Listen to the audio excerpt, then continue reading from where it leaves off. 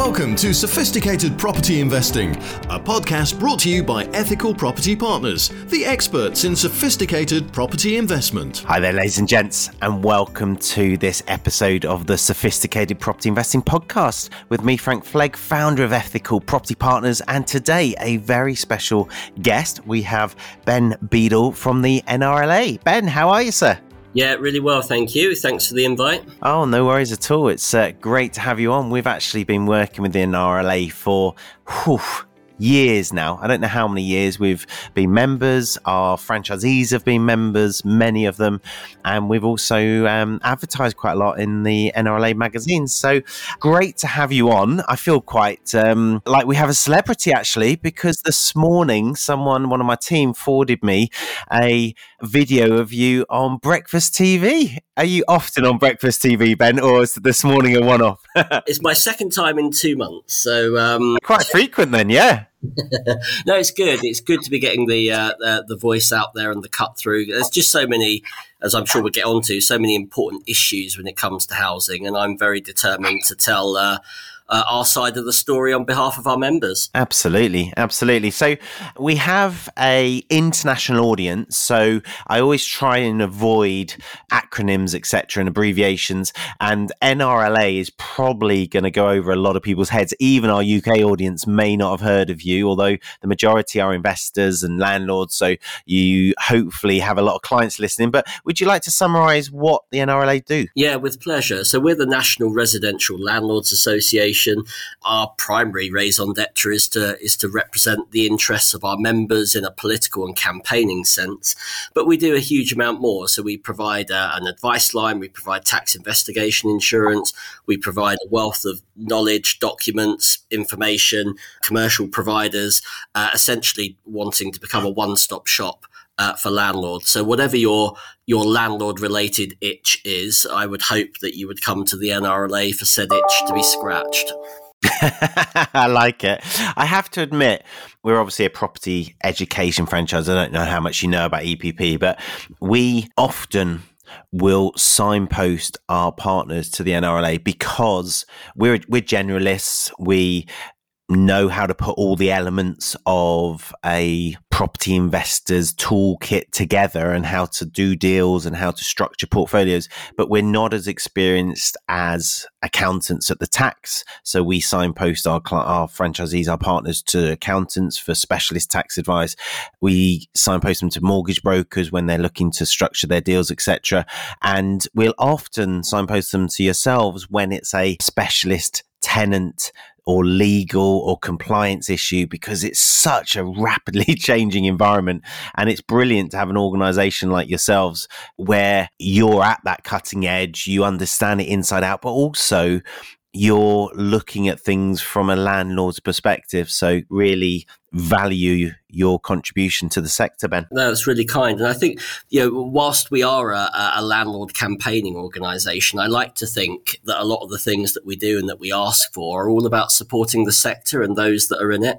I don't buy this sort of argument that we have to pit landlords and tenants against each other. I know that's what happens. I very much believe that what's good for the landlord is generally good for the tenant. It's a really homogenous sort of sector that we're in. So making sure that we have the right sort of improvements for the sector that our members can live with and sort of thrive in is really important to me, not least because I am a landlord and I've been a landlord for 20 years. Absolutely. I couldn't agree more.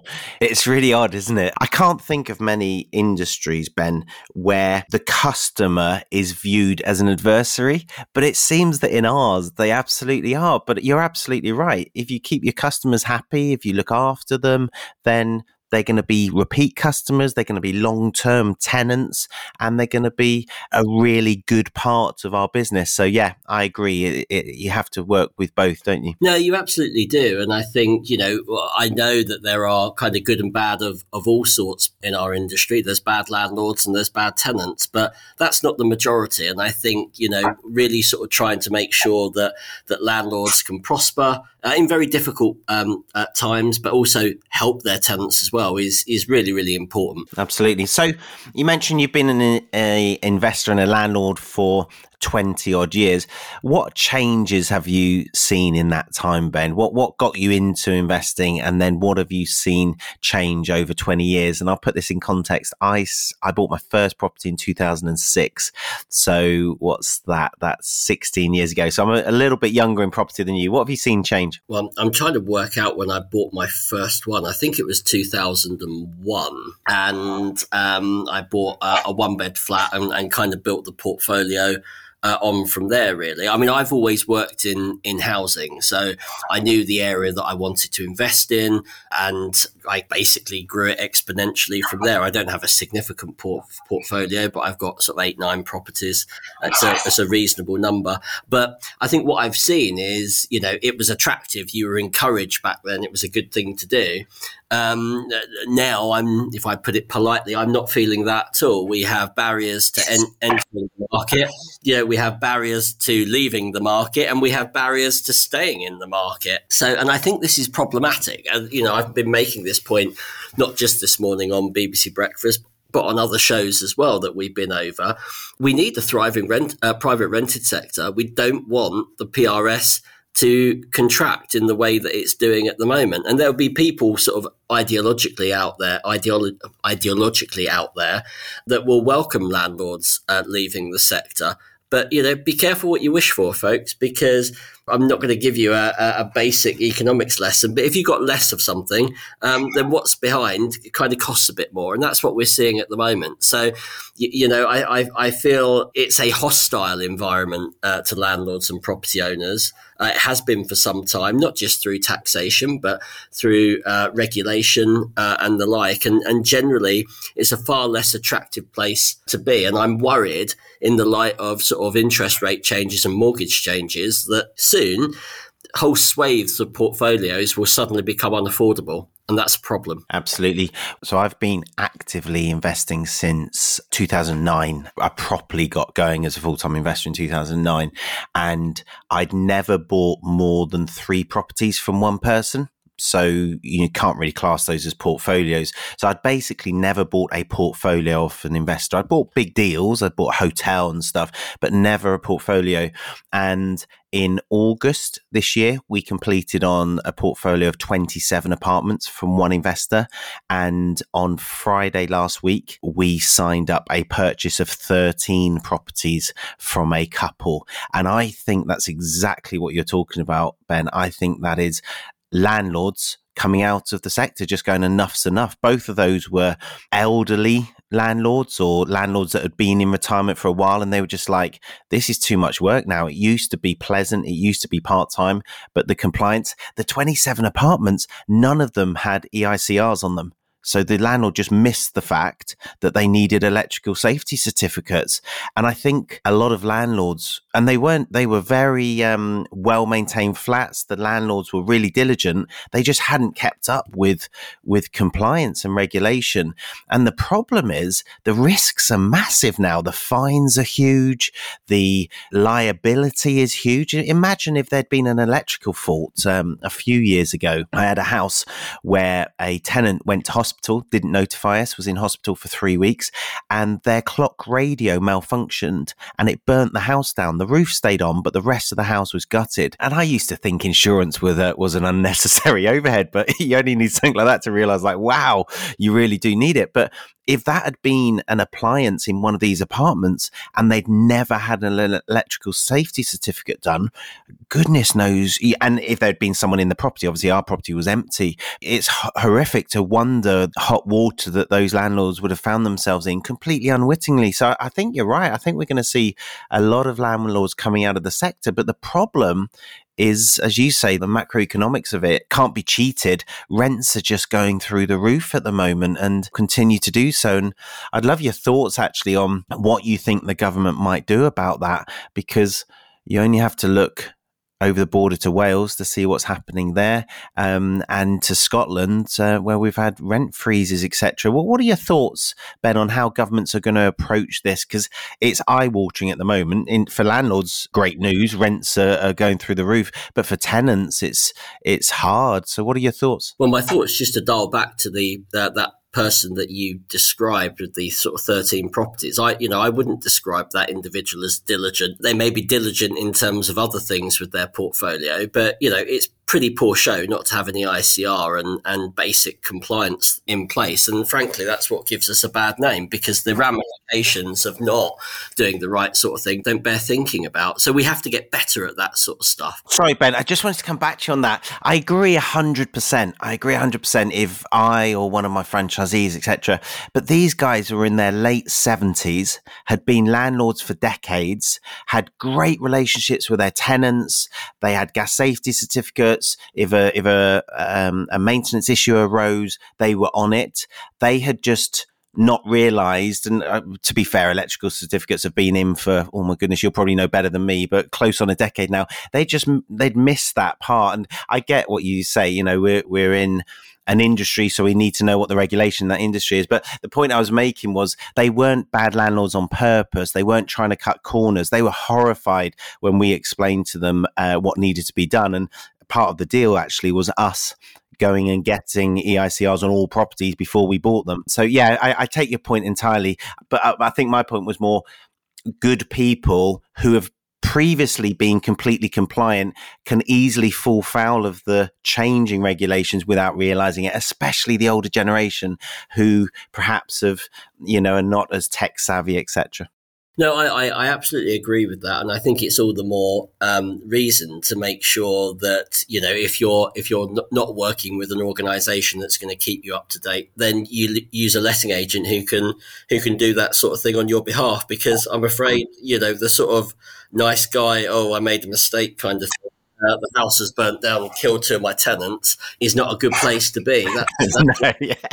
The oops defence doesn't really cut it, does it? Yeah. and moreover, there's no sympathy for it as well, and that's the thing that we. I'm not looking for sympathy by any stretch, but whenever you've got a legitimate argument about something or other from a policy perspective, the reality is no one gives a hoot, if I can put it in those terms, if it impacts landlords.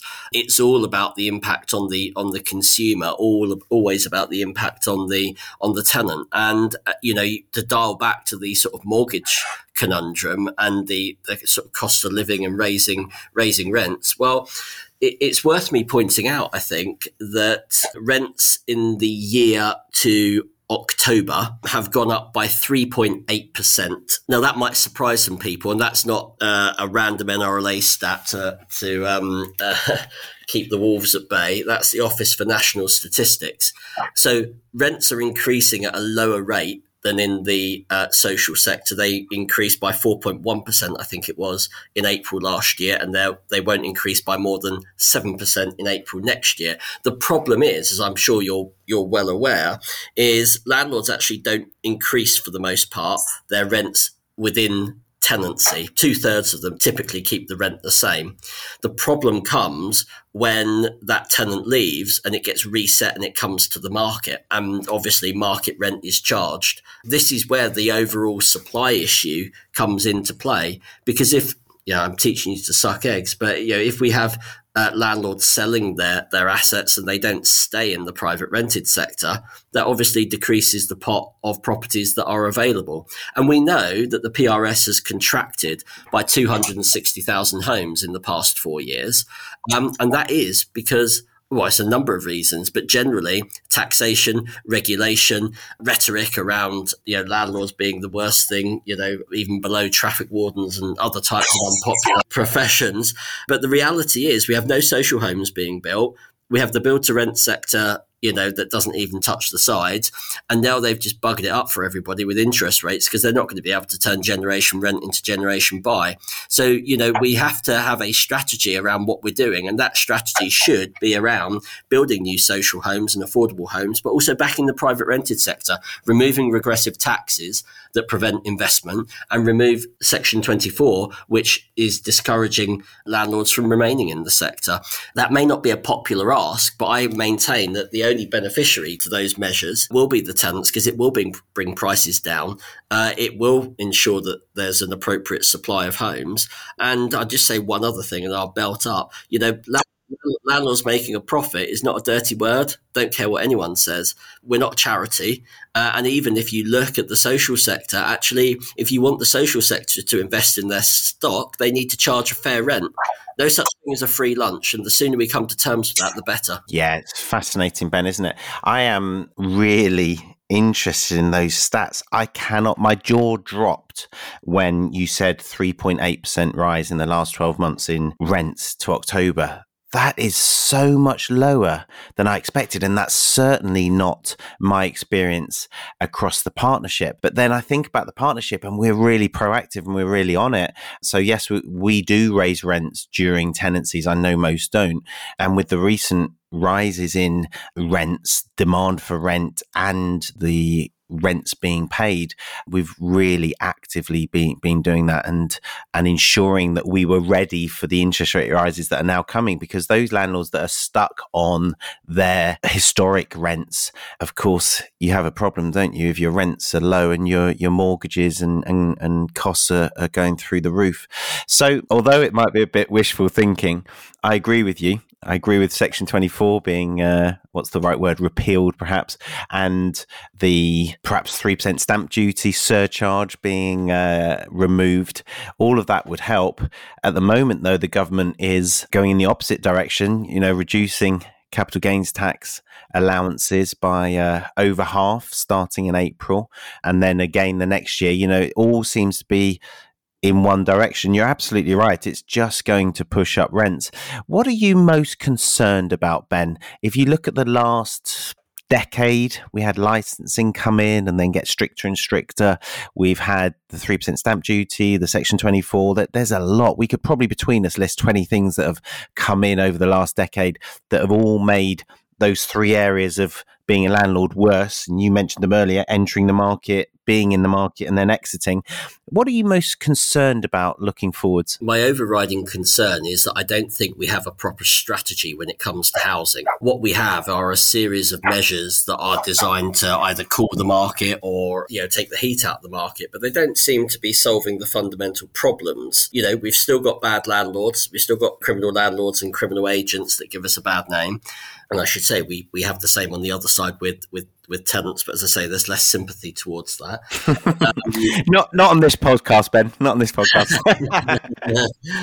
But I think my overriding concern is I'm clear from the government actions what they think about the private rented sector.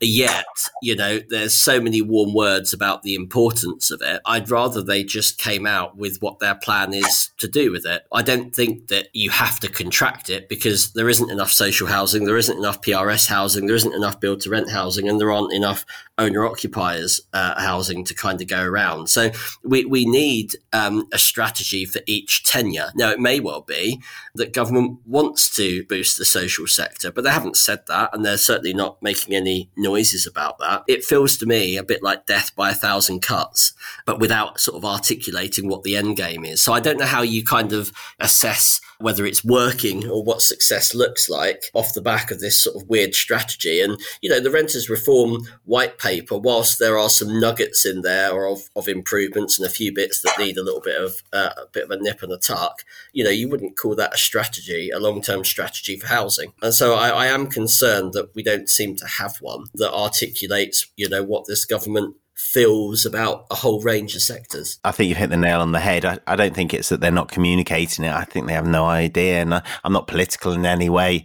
but you just look at what changes have been made. And the difficulty is, if you have no idea what the rules are going to be moving forwards, it's very hard to get fully invested in the game, isn't it? So then you have landlords hedging their bets and not wanting to invest. Case in point being EPCs. What are your thoughts about the proposed changes to the minimum EPC requirements for rented properties? I mean, the principle about, improving our housing stock, I don't think is one that reasonable people could disagree with. I think you could lament the strategy that was sort of announced a year, 18 months ago with radio silence since. That's not the way to do things, because that spooks the bejesus out of people. We know that people will have rationalised their portfolio because they've got one eye on sort of 10K caps and 2025, 28. But again, I wouldn't give landlords any advice on this front until government have set out what their sort of energy strategy actually is. Because, when we had Boris, there was sort of talks about heat pumps and stuff like that and, a grant here or there. What is the country's long-term vision for energy for the next 20 years? Because I ain't going to make any changes to my properties until I know what it is. And alongside that, the underlying EPC needs to be fit for purpose. At the moment, it's so awful. It doesn't tell you very much at all, to be honest, that's helpful. And in terms of the sort of grading, I don't think ripping out existing heating and putting in electric heating is going to go down very well in the face of a cost of living crisis just to get, extra points on the EPC. So, things are out of kilter, and I know that government are looking at it, but I don't disagree with the overriding desire to want to increase the housing stock. But I say that you need carrot and stick, and you need to acknowledge that a third of PRS homes are pre-1919, when it's going to be very difficult to make energy improvements in a way that don't look really sort of butt ugly, with sort of external cladding. There's no cavity walls to kind of insulate, all of the easy bits that you would do on a normal sort of property, you can't do. So, there will need to be some refinement, I think. And we've been doing a lot of work on the difficulties of retrofit, but also the difficulties of retrofit against the backdrop of sort of a housing supply crisis. One of the case studies on BBC Breakfast this morning was a guy that was evicting his tenant because he wanted to renovate the property. Now, I didn't know the circumstances in which he wanted to renovate, but it wouldn't surprise me that he wanted to do some sort of EPC stuff, and he'd been very reasonable. He'd let them stay on longer beyond Christmas, but these guys couldn't find anywhere because the rent that they were paying with him was so much out of kilter to what's on the market. So again, it's another strand of difficulty that we have to caution against, because landlords, for the most part, will want to comply with whatever regulations government put out. And I understand why they would want to increase the energy efficiency of the housing stock. But, don't do it in such a way that people sell and that property ends up in the owner-occupied sector. And then you're left with a diminished supply and the same crappy house, but tenure. And because that's not regulated, is it? if an owner occupier lives in it, they're not going to have to raise the EPC. It's fascinating, isn't it? Well, I think it would take a brave Conservative government to do that. That's for sure. Well, there was talk of the exemption to capital gains tax on PPR, principal primary residencies, being removed, and I was saying to the partners, I was saying that's never going to happen. Can you imagine the uproar? Yes, it'd bring in loads of money, but I can't see a government ever surviving that kind of a measure. No, it needs to be a Tory one. Absolutely. So you talked a bit about campaigning, Ben, and you obviously are very eloquent in describing landlord situations. I'm really keen to hear what the NRLA and yourself actually do. In what way do you influence the government? Because a cynical listener might say, well, they haven't done very much then, have they? If over the last 10 years this has happened, and I'm not being rude, but I know you're one voice amongst many. But how do you actually do it? How do you get heard? What's a day in the life of Ben actually look like? I do think that's a fair challenge, by the way. And what I would say to your listeners is that, if government want to do something, we're not going to be able to stand in their way. What we have to do is to construct the argument. And my strategy is not to wee in the wind on some of this stuff. It's to articulate how, the government of the day's strategy could be palatable or work for responsible landlords. And that they're the 100,000 members that we have, members that want to do the right thing, that want to play by the book. So for me, it's always being in the room. And making sure that you're a constructive player. It's making sure that you've got hard facts. So we do a huge amount of research, both publicly and behind the scenes, with our members, with tenants, with independent organisations, where it adds credibility. And we use that to construct a narrative. And one of the things that we're doing at the moment, and I hope, well, I won't release it before Christmas, but I'll release it in the new year. I will be talking in some detail about the impact that George Osborne's mortgage interest relief has had on the sector, why it's damaging. Or I hope this is what the independent research is going to say.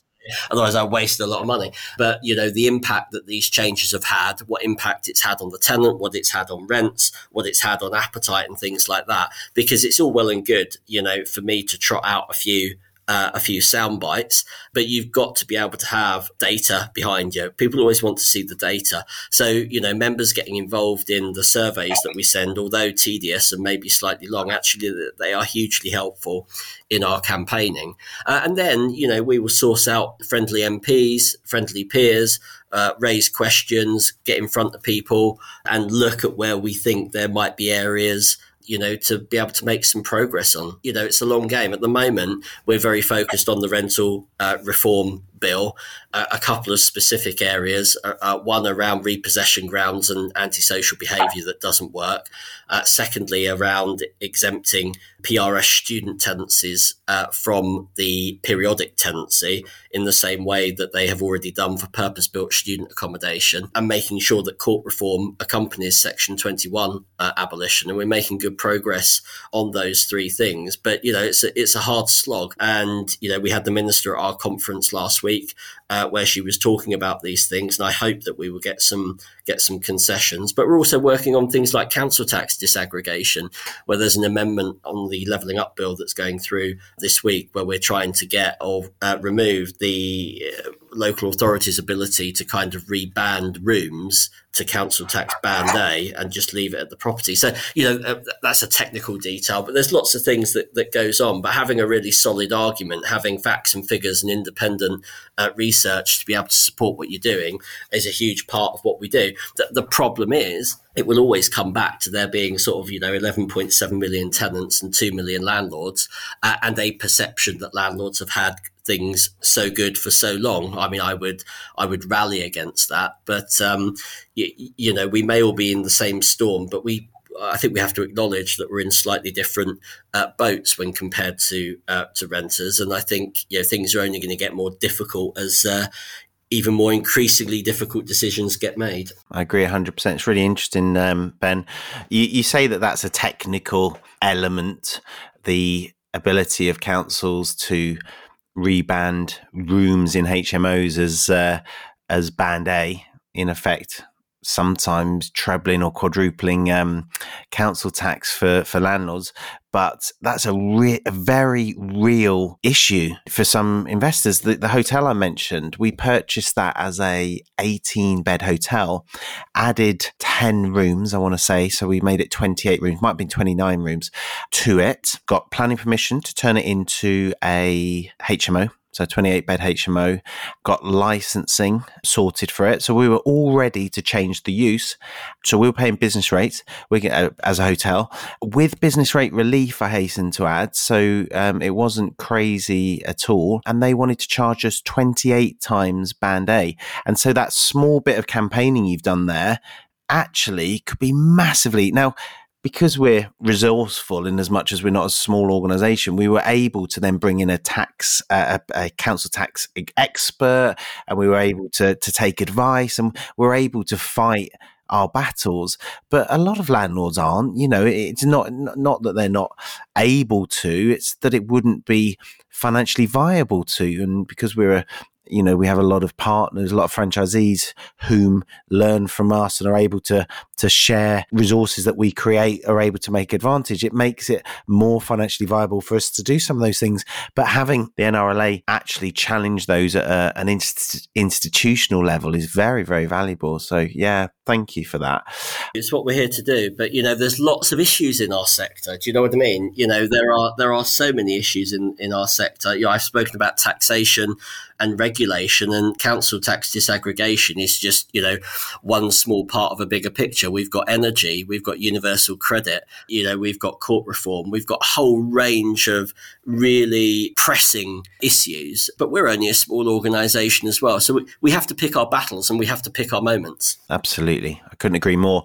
So I'd love an example from you, Ben, of a stat. You said it's all about the stats, and you've given some great stats today. Thank you. I've written them down. I'll use them, because you're absolutely right. Otherwise, it's just opinion. A stat that has had the most impact, so something that the NRLA has come up with that you think, cool, that really helped in that discussion.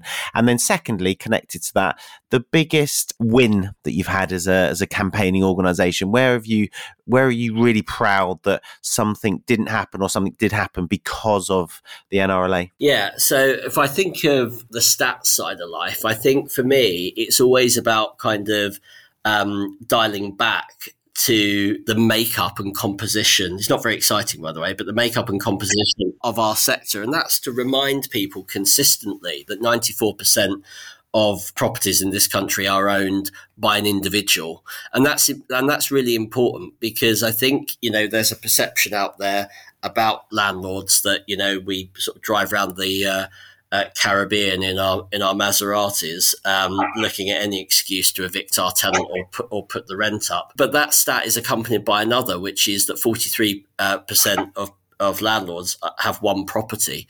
And so I think sort of reinforcing the point and humanising the role that landlords play in the sector, but also about them, that the cost of living will be impacting at landlords to varying degrees, I accept. But, our market is made up of individual landlords with one or two properties that have brought their home to the market to rent in the absence of either being able to sell it or in the absence of there being sort of social housing available. And that's actually really, really important. We shouldn't be ashamed of that. And, we've sort of seen examples in the past week of sort of much bigger housing entities unable to kind of deal appropriately with mould. And so, I sort of push back on the idea that somehow it's more difficult to regulate lots of people with one or two properties. Actually, I think you will get better outcomes if you spread the risk. In terms of sort of campaigning, we did a huge amount of work during COVID around getting eviction bans lifted, but we also managed to get some exemptions to the eviction ban around egregious rent arrears and antisocial behaviour. That was a big win for us. And it was also a big win. Not many people know about this, but there was a rent debt fund made available in England of £65 million and £10 million in Wales. And we were instrumental at getting that on the statute book, and we partnered with other organisations to make that happen. Because actually, at the end of the day, the vast majority of landlords actually want tenants in their homes. They don't want vacant properties. They want them to be able to afford them, and they want them to look after them. And so, tangible measures when the chips are down are something that benefit both landlords and tenants. So I was quite pleased about that. Absolutely. Some massive wins there, Ben. Thank you.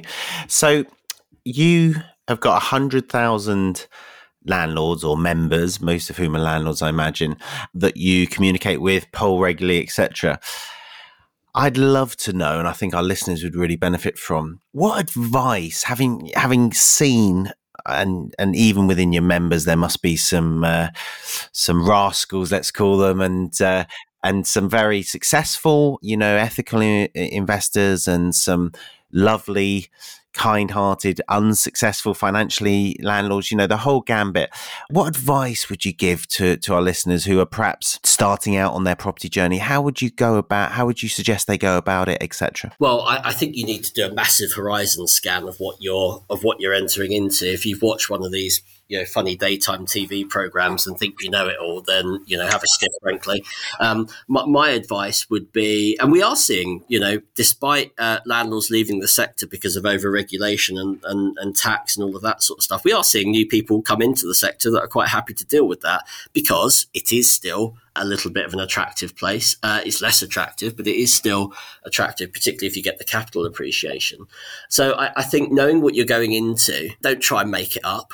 and do make sure you get proper financial advice, both from the point of view of purchase and how you construct the entity, or if it's to be a company purchase or whether it's an individual, and then the associated taxation on top, and also articulating your exit strategy up front if you can, because that will dictate how you kind of set your property business up. And it is, the taxation element is something that you need to get right. Otherwise, you're going to be paying a punishing amount of tax. And, before you know it, you won't be making anything at all. In fact, it will be costing you to let that asset. So, making sure that you do a proper horizon scan and particularly deep dive on the financial and kind of fiscal and taxation arrangements concerning the asset that you're thinking of buying. Sage advice, Ben. Thank you. I think the key word that I took out from that or the key phrase is property business. It is a business, isn't it? And I think the days of having a few buy-to-lets as a side hustle whilst you focus on your main thing, it really has to warrant a professional approach now. So yeah, couldn't agree more, Ben. If people are interested in getting involved in the NRLA and they've heard you speak today and they feel like, yeah, I'd like to know more, how does it work in terms of people joining? Yeah, it's ever so simple. nrla.org.uk/join. We've got two options: an individual membership of £85 and a corporate membership where you can get up to, I think, 5 people associated with it. And there's a whole range of benefits despite the backdrop of a kind of diminishing market. Landlords are joining a fast rate. So we will be shortly announcing our 100,000th member. And this isn't just about lobbying, although lobbying and campaigning, as I say, is our main raison d'etre. It's about giving landlords and their businesses the support that they need. So access to advice, access to tax investigation insurance, access to all the documents and forms that you need. But we're also launching our own CRM in January. It's being tested at the moment, where we will be giving members access to property portals so that they can advertise their property on Rightmove and Zoopla, and full integration with our documents and forms so that you can get documents electronically signed and so forth. That's all included as part of membership. There's 1,000,001 other benefits I'm sure that somebody in marketing would be able to do a far better job at selling. But do have a look at the site, because the more we do together, frankly, the bigger voice we can have and the more influence that we can have. As a member, I didn't know we had that coming in January. That's a game changer. That's such a cost saving for the individual investor, and so important. In fact, we've just had, it depends what order the episodes go out in, but I've just interviewed one of the software providers in the marketplace, and we spent a whole episode looking at the importance of systemization, the importance of leverage through software. So I think that's a massive benefit to becoming an NRLA member. Love it. If people want to get in touch with you or follow you on socials, where can they find you, Ben, other than the website? Twitter @BeadleBen. You can connect with me on Facebook and LinkedIn, or email ben@nrla.org.uk. Fantastic. Ben, thank you so much for your time. It's been brilliant to chat. Ladies and gents, I hope you've enjoyed getting a bit of a different flavour of our sector and where it's come from and where it's going. And until next time, happy investing. Sophisticated Property Investing, a podcast brought to you by Ethical Property Partners, the experts in sophisticated property investment.